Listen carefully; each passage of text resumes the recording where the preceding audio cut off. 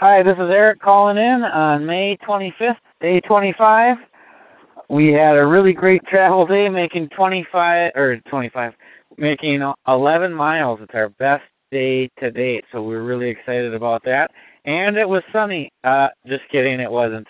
It was cloudy again, and neither one of us can even remember the last time we saw the sun. For me personally, it was a little bit of a slow start. Lonnie, I know, said that he was excited to be back on the trail, and right about the same time he said that, I was thinking to myself, boy, I would really like to be back in my sleeping bag. But I did, my muscles got warmed up after our day of rest and felt really good, and ended up having a really great day, and really enjoyed traveling. At one point today, I saw something on the distant horizon that looked like a seal, and it turned out it was a seal. And we tried to sneak up on it, but about 100 meters away it dove into a little crack in the ice. But still we were able to see where it was out on the ice and kind of hanging out.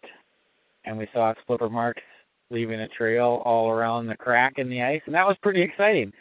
That was actually the highlight of our day, actually, besides, of course, the tent time.